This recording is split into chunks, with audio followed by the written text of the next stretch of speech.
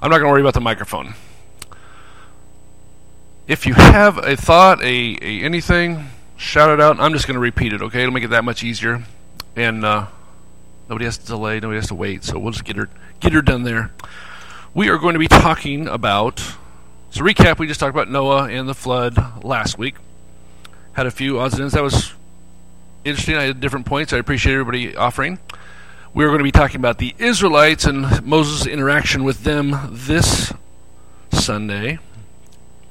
And more of these will be my viewpoints that I had on the different things that took place with the Israelites, with Moses specifically, and then what my take on that one was. Throw in your 2 cents. If I am completely wrong, great. Tell me about it. I am here to learn just the same as everybody else. So, am I spitting in it? What am I doing? Thing moves on me all the time. Is that any better? So I'm not doing that. I brushed my teeth, I promise. Okay. So with the Israelites,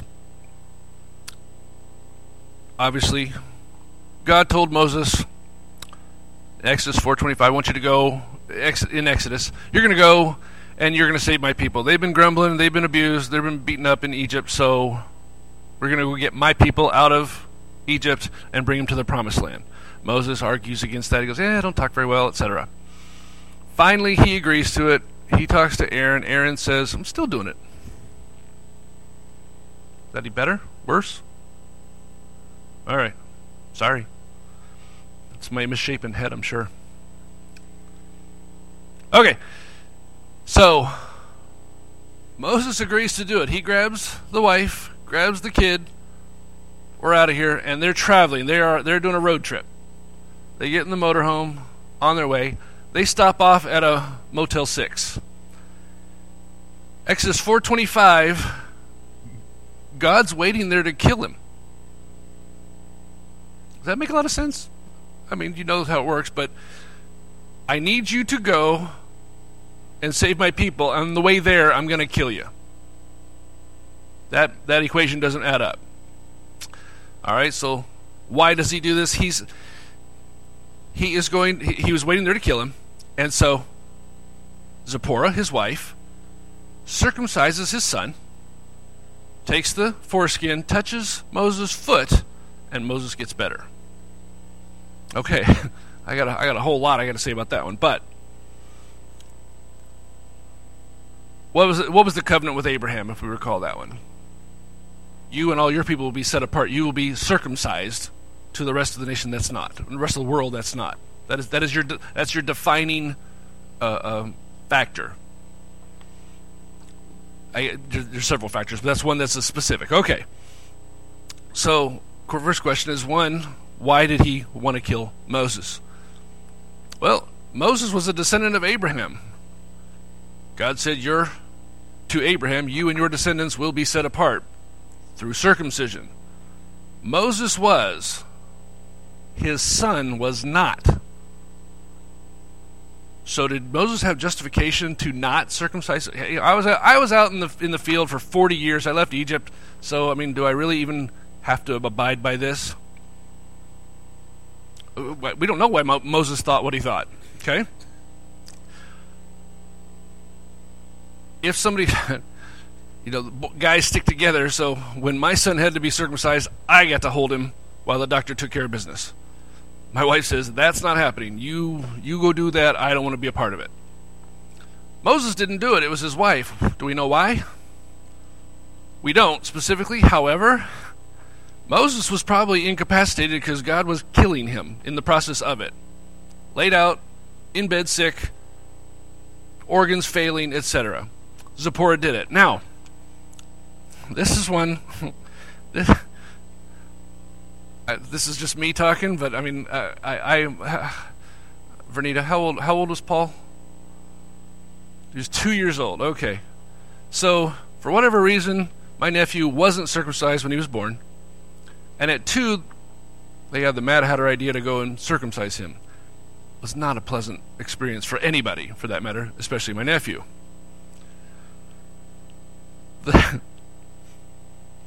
All right, Exodus 2:22 says his son Gershon was born to him.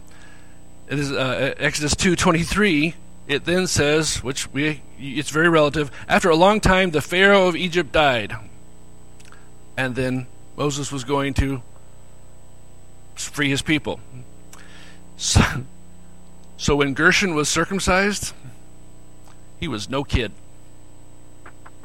How mad would you have been at Dad, fellas? This hurts, Dad. Why didn't you do this earlier? He was old. Who knows how old he was, but he wasn't a baby. Something I just thought of there. I was like, yeah, I'm sure there was a little issue there. Okay. So you are my chosen spokesperson. You're gonna speak on my behalf to Pharaoh, release my people. Just because I've chosen you, you're still obligated to follow the commandments, to follow what I said. You knew the covenant I'd made with Abraham. You know who you are. You were circumcised. What kept you from circumcising your son? Why was that not something he had done? And God says, I don't forget. You're going to follow the rules one way or the other. It's going to happen. So you need to get on board or get out. And God was ready to remove him, even though he needed him. I'll find another. Don't worry. That's just that is something. I find that very intriguing. That even though you were going to be the one to speak on my behalf, I will hold you accountable all the same. So this one I want you to recall as after we're speaking. Moses, after that happened, he gets better. They go on to Pharaoh, on toward Egypt. Before he starts talking to Pharaoh, he collects all the Israelite leaders to him. He does it in 431, Exodus 4:31. He had shown them all the signs that he did. He had the staff, drops it, becomes a snake, had the hand in, leprosy, the whole nine. All the different things God had said to him, all the things he was going to do. And in 431, it says, and they believed, and when they heard that the Lord was concerned about them and had seen their misery, they bowed down and worshipped. So the leaders believed and worshipped the Lord for what Moses was about to do. Recall that for later because it has significance from where I sit. All right. Moses goes to Pharaoh. Now, this is when I actually looked this up earlier. He goes to Pharaoh, and the thing he asked, so somebody shout this one out. How many men were counted roughly of the Israelites?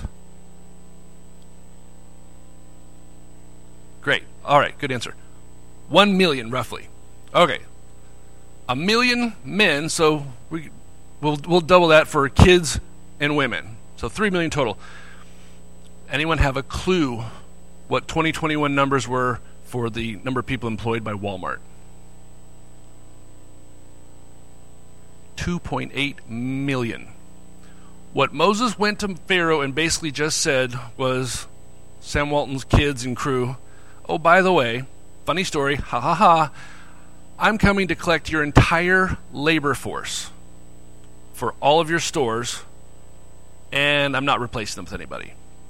And you will have to do your own building. You'll have to do your own cleaning. You'll have to do your own shopping. You'll have to do your own reaping and sowing and harvest and the whole nine like that. Yeah, so that's about to happen. So I think the Walton family is 5 of the top 10 richest people in the world. So how well do you think that went over? Pharaoh's sitting there going, so yeah, that's not going to happen. I could see specifically why he would have balked when there's I'm going to remove your entire, the Israelite Union Local 1521. I mean, that's basically what he said. I'm dropping them. You're removing my entire labor force. So when you approach Pharaoh with that, he's cocky anyway. He's Pharaoh. I'm Pharaoh. When I say it, it happens. And now you're going to remove all this so that now we have to work. Yeah, it's not going to happen. Not a big stretch that he would have balked at the entire thing. Okay. Now, we're going to get into the Israelites specifically. Exodus 5:1 through 22. Starting off, this is the first of 14 complaints. We're not going to read the whole thing. I will paraphrase. 5:1 through 22. They complained to Moses because he had already talked to Pharaoh. Pharaoh called the Egyptians lazy. So, what did he remove from what he offered them or gave to them to assist in their building? Straw? He said, yeah, we've been supplying that, so guess what we're not going to do anymore. However, you all have to supply your own straw, but you have to do just as many bricks. And so it says they scattered all over Egypt trying to find this, and the Israelite leaders in charge of the workforce, they were getting beat up by the foreman, Egyptian foreman, saying, why didn't you do the same quota as you did yesterday and the day before that? And they went to Pharaoh and said, this isn't possible. Your people screwed up. They didn't drop off our straw this morning. And Pharaoh goes, yeah, your guy started talking. And so the Israelites complain to Moses, you're stirring things up. So, question for you. Anyone ever had to clean a garage that's been severely needed, or any of the room in your house? Does it usually get worse before it gets better? That's how mine is. I just destroy the place, get rid of what I don't need, reconsolidate, say this doesn't go here, this goes under the house. I just put it here ages ago. It really is supposed to go in the shed. All right. You have to make it messier before you make it better. That's my rule. And the Israelites, I mean, that's basically what happened. But you guys picked up the phone and called God, and he answered. You don't like the method of way he's doing it, but he is doing it. I sent somebody. It's happening. Wait. Well, yeah, we're waiting, but it has to be, you're beating us up in the process. Well, do we always like how God does things? I have not enjoyed it my entire life. Some of it I have. Other ones is like, ooh, could have done without that. And God goes, ooh, don't care. My plan is perfect. What you don't know, and I do. Okay. Exodus 14:11 through 12. They complained to Moses that he should have left them alone. Quick recap. Again, you called God, he sent me.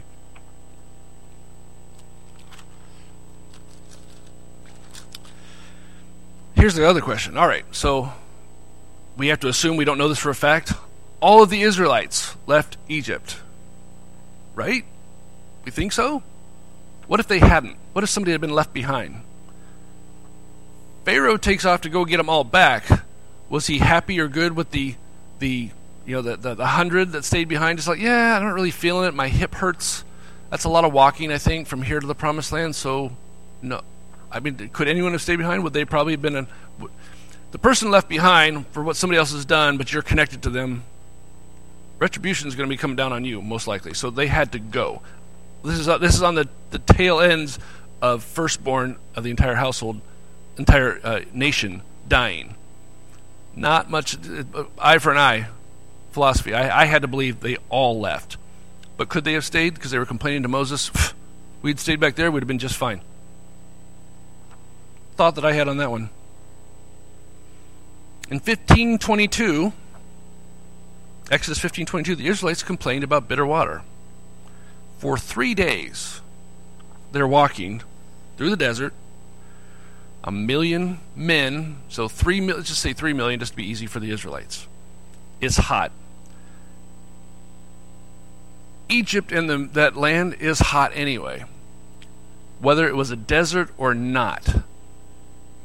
My parents went through the Panama Canal, and they said they had to go back inside the ship, couldn't even sit outside on the rail because it was so blisteringly hot just outside. And that is a lush area. It's hot. It wasn't necessarily humid, but it was hot. 3 days, you're walking around. Heat. Dust has to be everywhere. All that traveling, all the people traveling, all the animals that went with them. It's hot. You're tired, dusty, and then you get to somewhere where there's water. And like, this is going to be great. I am going to suck down most of this oasis right here, right now. And you find out it's bitter water. It was salt water. I think I'd be a little dismayed myself, honestly. So, here's the thought I had. This is where my point to ponder. Did God make Moses immune to any human feelings, needs, desires, or otherwise? Moses was doing the exact same walking they were. He was in the exact same place. He didn't have the RV with AC. The dust affected him just as bad, and he could only carry as much water as he could carry. So do you think he was hot? You think he was tired? You think he was thirsty? And then he's ready to get down and crazy with this oasis of water. Salt water, isn't it? They're blaming him every single time for things when he's just as affected by the tragedy. That's the rough aspect of it. Going, I'm right in the trenches with you. It's not that I'm sitting here on the high pedestal with the AC going. I am just as thirsty as you are.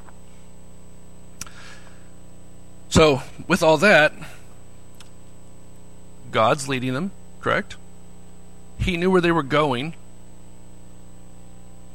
Did God know the water was bitter? He had to. I mean, it's God. Do you think this might have been a learning lesson? It's like, oh yeah, I know what's going to happen, but I'm trying to teach them something. The minute that I don't need God. I didn't need God. The minute we get to the water, oh cool, we got the water here. God didn't provide it. It was already here. So we're cool. And with all that, the water's bitter. So God's like, all right, I need to fix this. I don't need to. I'm going to fix this for you because I need to show them I'm capable and powerful. So what does he do? He says, grab this stick. Now there's 3 million people. It wasn't 3 chairs worth of water. It had to be some water, but it was bitter. He grabs a piece of wood that was laying there and he goes, grab that, throw it in there, and the water was sweet. Water at our cabin has that penny taste if we don't put it through the water softener. And even then we want to put it through the purifier. Everybody's tasted that. Have you ever been there where it is... My roommate in college was from Sweet Lips, Tennessee. It was called Sweet Lips because the water tasted so good, he said.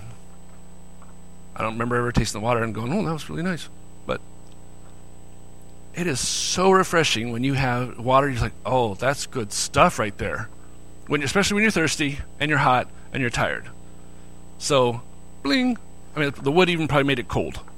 I'm kidding. Okay. The question I have, though, do we not have bitter water we have to deal with sometimes? We've been dealing with a lot.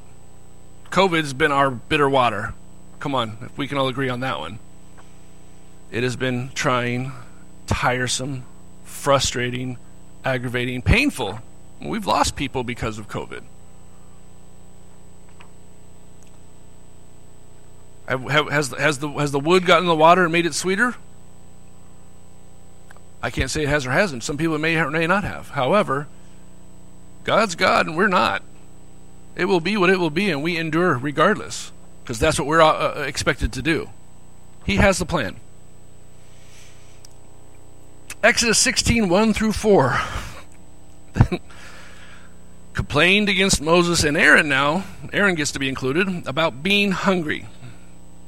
So God gives them, what? On the ground? Manna!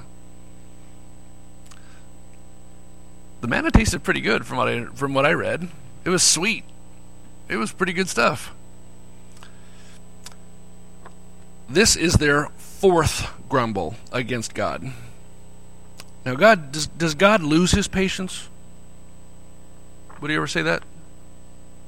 I mean, he's God, so he's patient. He is the essence of patience. But there is a point where punishment has to be metered out, right? He feels, okay, that's enough. You know, my kids have tested me more than once, and I said, keep it up, and next time I'll knock the taste out of your mouth. I do say that. I don't do that.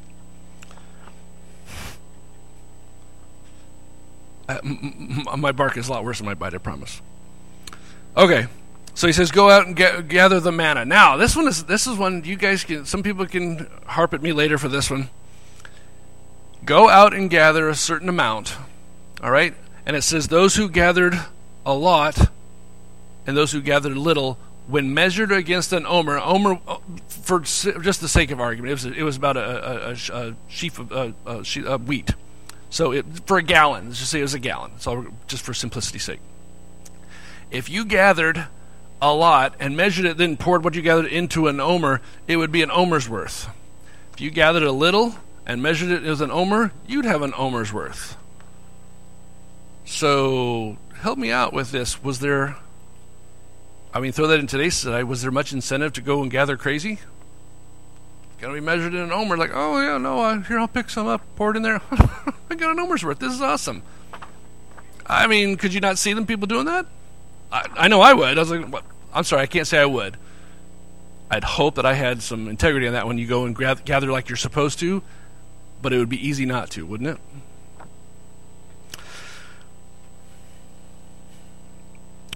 So they were told to keep enough for the day, so they had to keep gathering each day. So if I'm feeling real froggy, I'll go gather a whole bunch, 10 omers worth, and I don't have to gather for the week.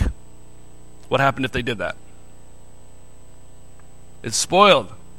Maggots, and it smelled. Good times. So he told them not to, because I need you guys to gather daily. That was a teaching moment. But they didn't. And so, anyone know what happens if you want a bank robbery and they have the bills, and they have a special set of bills that they'll throw in the bag, and then once they leave, whatever, it'll pop, and it has ink on it, and it'll get on the money, and it'll get on you, and it doesn't come off. That's not what they do now anymore. Just FYI, if you're thinking of stealing money. But that was the essence of this one. If you did wrong, I mean, I don't think it just smelled a little. I mean, you walk by the tent. Oh, Bill, you get too much? Did you have too much there? Yours stinks, and the people are throwing out a bunch of maggots. You're like, oh, did you take too much? That was a sure sign. Then he said, on the sixth day, collect double, so that you have enough for the seventh, which is the Sabbath. I want you guys to rest on the seventh. I commanded that. And there's the manna field over there. And over there in the corner behind the door is Moses. And a few people showed up to gather, because they didn't gather enough the first time.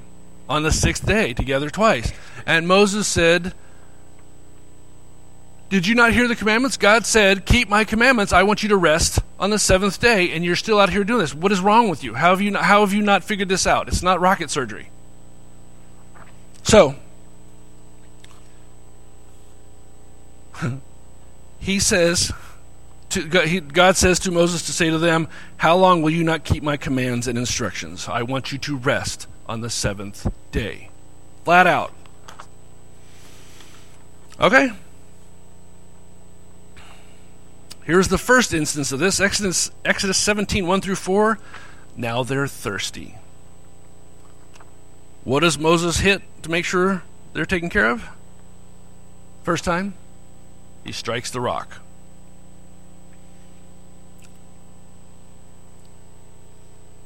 This is the fifth instance, right? Fifth or sixth. He's told them, get your act together, people. What is wrong with you? I'm God. Why are you testing me? Why don't you think I'm going to take care of you? When they had the bitter water, after they left that, they had an oasis that had several springs and lots of palm trees. But he had to show them, when you were all desperate, I had the answer for you, but you guys got all mouthy. I fixed it for you just to get you to be quiet, but I had something waiting for you that was fantastic, but you couldn't wait. You had limitations on God. Any of us ever put any limitations on God? I'm the first to admit I have. There's no way he could pull that off. Or how many have heard this one? There's no way I can make it to your church because I am too much. I'm going to catch fire if I came in here. Come on. Anybody heard that one?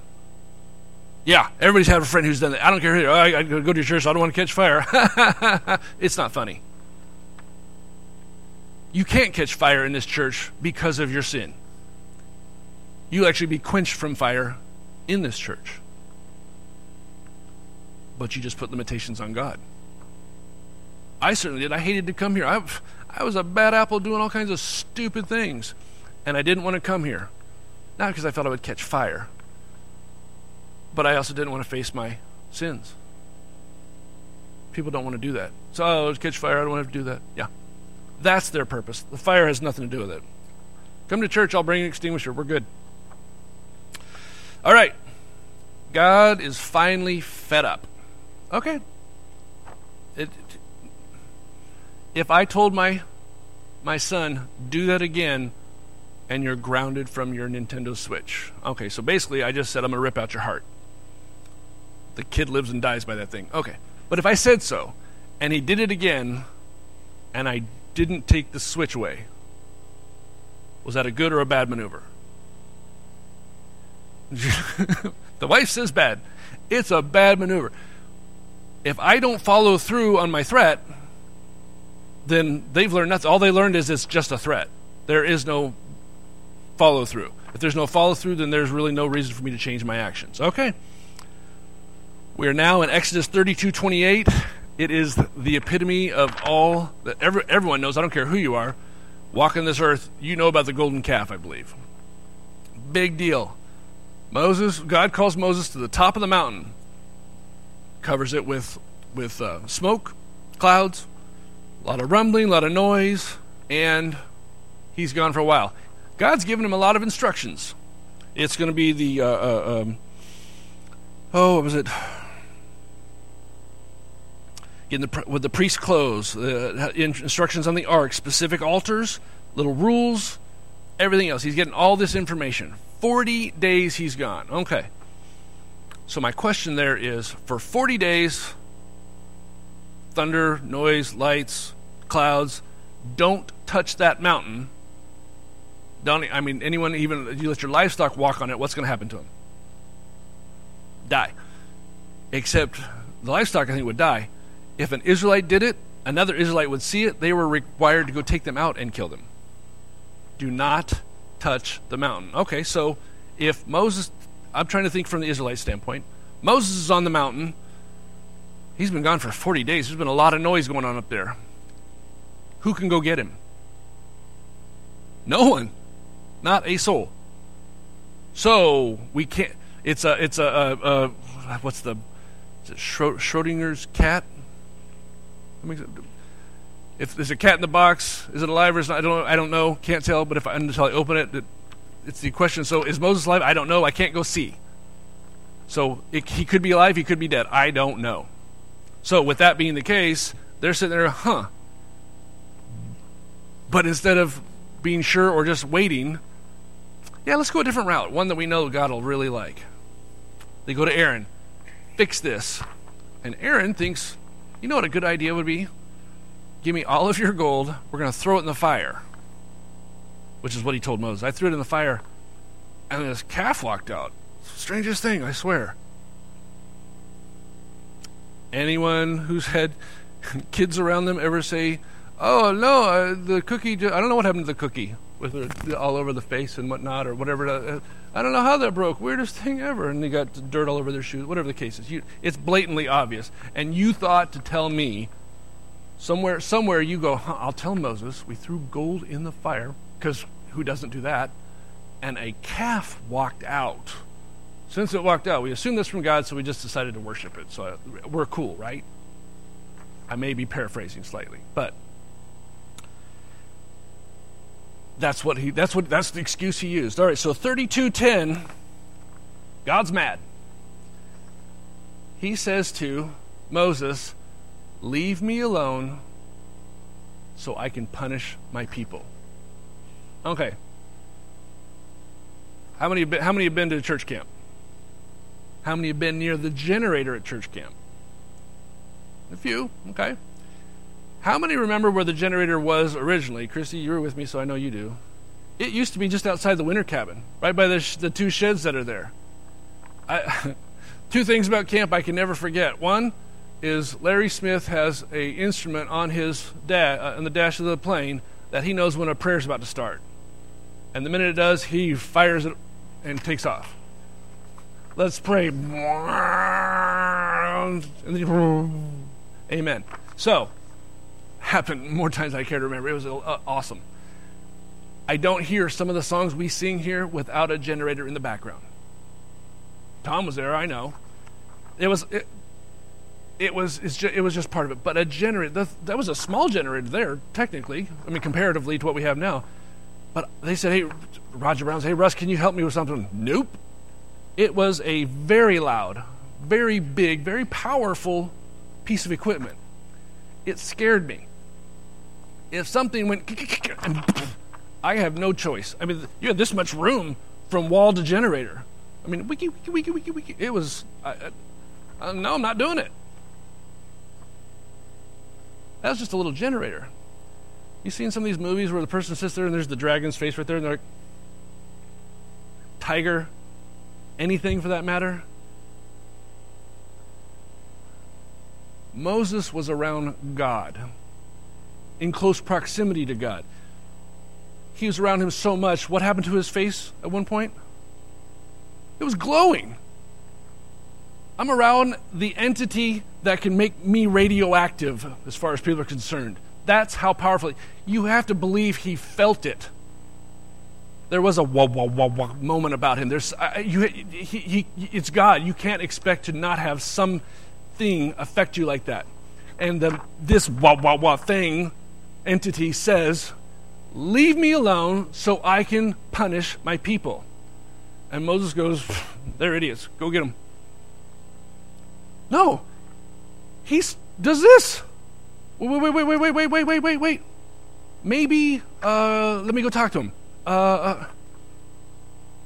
You're going to push the dragon back and go, just a second. I'm like, I was here with you, so I'm clear. Go get them. They're on their own. He does that more than once. Was he afraid in the process? It doesn't say. But he was still human. So if I'm trying to think about it and he was actually doing it, he had to be terrified of what he was saying. And if people spoke to Henry VIII and said, yeah, let's not do that, and you're dead. This is God. I can remove you on a cellular level. Okay. So the Israelites are worshiping this calf, and they're just honestly being blithering idiots. Dancing around, dorking around, just absolutely losing their minds. And Moses comes down, and he is just the nose pinch and the just red, and he was probably stuttering. He was so mad. Okay? And God's going, I'm not stuttering at all. I'm mad. And so he says to Moses what needs to happen. What was the one group that actually stayed true regardless with the calf? Anyone remember? Starts with an L, ends with Evites. Hey, it's the Levites. You guys are great. So the Levites held true to what they were supposed to be doing. They weren't worshiping the calf, etc. And so what did he tell them to do, if you recall? Anyone? Pick up the sword, and you're going to walk from one end of the camp to the other. And you're going to kill people. Did it say who specifically? Oh, yeah. You're going to kill your brother, your friend, and your neighbor. And I don't know that it doesn't say on here. Does it say who? Nope. It's specifically to gender. So I don't know that it didn't involve men and women or kids. Anybody know how many died after they did that? One pass. 3,000. Okay, now 3 million total. 3,000 people died. Is that a big number? I mean, if we're going to go percentages? No, nothing. How many people died in 9/11 in the Trade Center? Twin Towers? 3,000. How many are in New York around 2001? 8 million, give or take. Were those 8 million affected by 3,000 dying? Whoo! What's the population of the United States? 350 million? 350 million people were messed up by 3,000 dying. Now, turn it around. The Levites had to kill their brother, friend, and neighbor. Do you think they were happy that day? Do you think they were smiling? Hey, Bill, what's going on? No. I mean, if you haven't, I never, ever believed it when my parents said, this is going to hurt me more than it's going to hurt you. Whoof, I got a fire in the backside here that's saying different. And then I became a parent. I hate it when I have to punish my kids. Hate it. Despise it. As much as they deserve it. Not a pleasant experience. Nothing I enjoy. And no kid ever wants to say, yeah, my parents were right. You're right. You guys were right. Even the spelling bee. I don't believe God enjoys this when he does it, but it's something that has to be done. I told you, you knew better. If I don't do something, you'll just do it again. When somebody does something wrong, if somebody's going to cheat on their spouse, which time is the hardest? First time. After that, you've already done it. Every time after that is just simple. The first one, this moment, you were perfectly good. Everything was fine. Now you're not. You're absolutely not. You can't undo that one. It is what it is. However, God has to meter out punishment for things that he said not to do.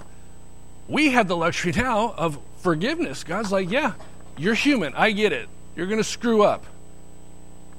I need you, A, to try not to, B, when you do, acknowledge it, and try not to do it ever again. Walk the walk. That's what I'm asking you to do. They weren't doing it. Okay, so 3,000 died. And that is actually the point where the Levites were set aside as the group. The Levitical priests came from Levi, and they stayed true. So it gave them some validation. You stay true to what you're supposed to be doing, and you get, God rewarded them for that. He put them through their own hell of having to kill my brother, neighbor, and friend. Their family, he's walking into his house to grab his sword. There's somebody, there's the first one. Hurts my heart. All right. Next one. Numbers 11:1. The people complained within the hearing of the Lord about their hardships. Okay, this one threw me, and luckily I marry well, so my wife gave me a different outlook on this one, which I'm coming here to you guys too. When are we not within the hearing of the Lord? Are we ever? Is there a way for me to go over in that corner, put my face against the wall, and the Lord couldn't hear what I had to say? It's not happening. But we know we have that understanding now. Christ made that available. Were the Israelites in a different understanding where they had somebody go to the Lord on their behalf? That's what was happening. They talked, hey, Moses, talk to God.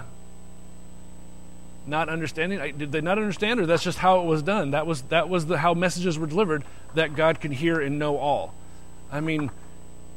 You can't put two and two together. The Israelites complained, and God heard it, but they didn't complain to Moses to tell God.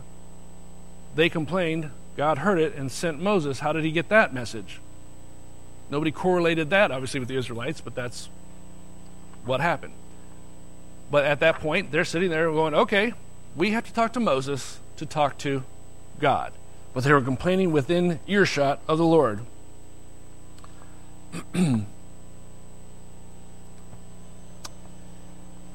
It was at that point, though, God said, yeah, heard you. And on the outskirts, he started burning people. Just smoking the edges of the camp. And Moses interceded.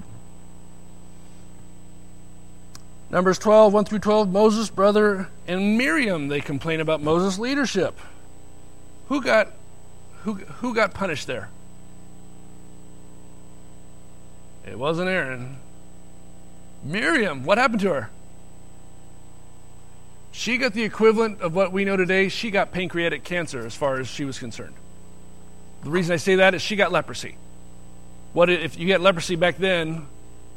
You're blacklisted, shunned, and that's a death sentence. You're going to die. Why was Miriam over Aaron selected, you think? Aaron's the spokesperson. He's the guy at the podium who my fellow Americans, he's the one who talks for people. He's the guy on the poster. No one is above the law. Everybody is culpable and going to get punished when and how I want to see it. Maybe that was a message God was trying to give. It says, oh, you think I would go lighter on her? Nope. Or heavier on Aaron because he's the man.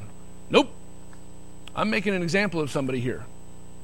Moses intercedes again. Numbers 14:10, Promised Land was too difficult to win, and so they refused to go in. We all know how that turned out. I'm hurrying, I have 4 minutes. Number 16, the key leaders rebelled against Moses. 3 families were removed from existence and 250 men burned by fire. I just love that because God quit being subtle. He didn't threaten anymore, he just did. 1641, people complain against Moses of killing God's people. The day before, how cocky are you that you're going to sit there and complain to God? You killed those people there for being when they did wrong. What's he going to do to you now? If you're talking to, I just burned them up. What are your hopes? And so God, this is what I love. God breathed at that moment, and a plague starts washing across the camp. Anyone remember what Moses did? That wasn't them. This is this is where he says, Aaron, grab coals from the altar, throw it in the censer, run. How much space would 1 million people have to be in? That was the first marathon runner, I think. I mean, Aaron is booking it. Now, Moses didn't have time to talk to God and ask if we could pull this off. Hey, if you're okay with it. He sent his brother hoping this will work. He ran. He gets to the center what he thought was the center, slides in, and he goes, and he holds the censer hoping that worked. Moses is sitting there watching. He just sent his brother to die for all he knows. He has no idea if this is going to work. God didn't say, yeah, go ahead and send the censer, I'll stop it. He had no clue. People are dying as this plague comes by. Pow! Aaron sits there, ha. And it stops. How much faith was that? And why did Moses do it for these idiot people? How many times I just put my brother on the line for you all. And you guys daily don't care. You complain to me because you guys were jerks yesterday that this is going to happen, and then this happens today. So when Moses loses the promised land, do you think he got mad? I'd have been smacking a rock too in a few heads. I'd have taken that staff and started just going nuts on people. I get it. He had to. He was still tired. He was mentally drained. His own father-in-law had to say, you know what? We're going to create the Supreme Court and everything below that because you're working too hard. Moses had to be absolutely drained physically, mentally, spiritually. Yet he was still fighting for the people because that's what he was supposed to do. I'll end with this. Moses, he was human. He made mistakes. He made one specific mistake, and that cost him the promised land. He endured all of this, wanting the promised land. He screwed up, and he didn't get it. What that says to me was, no one's above the law. Moses was my guy, people. Yeah. He lost it. He didn't get it. I believe he earned his reward, but it's not a reward he could understand. He got the reward. The reward he could see, literally right there. Heaven's one we can't see. I don't even know how good it's going to be, but it's going to be good. Our greatest asset we have here we can go see, and the greatest experience ever is going to be a sewer compared to heaven. And I love that. But Moses lost that out, and that was a great learning experience for the Israelites of no one's above the law. All right, we're going to talk about David next week. Thank you so much for your attention, and I will talk to you guys later.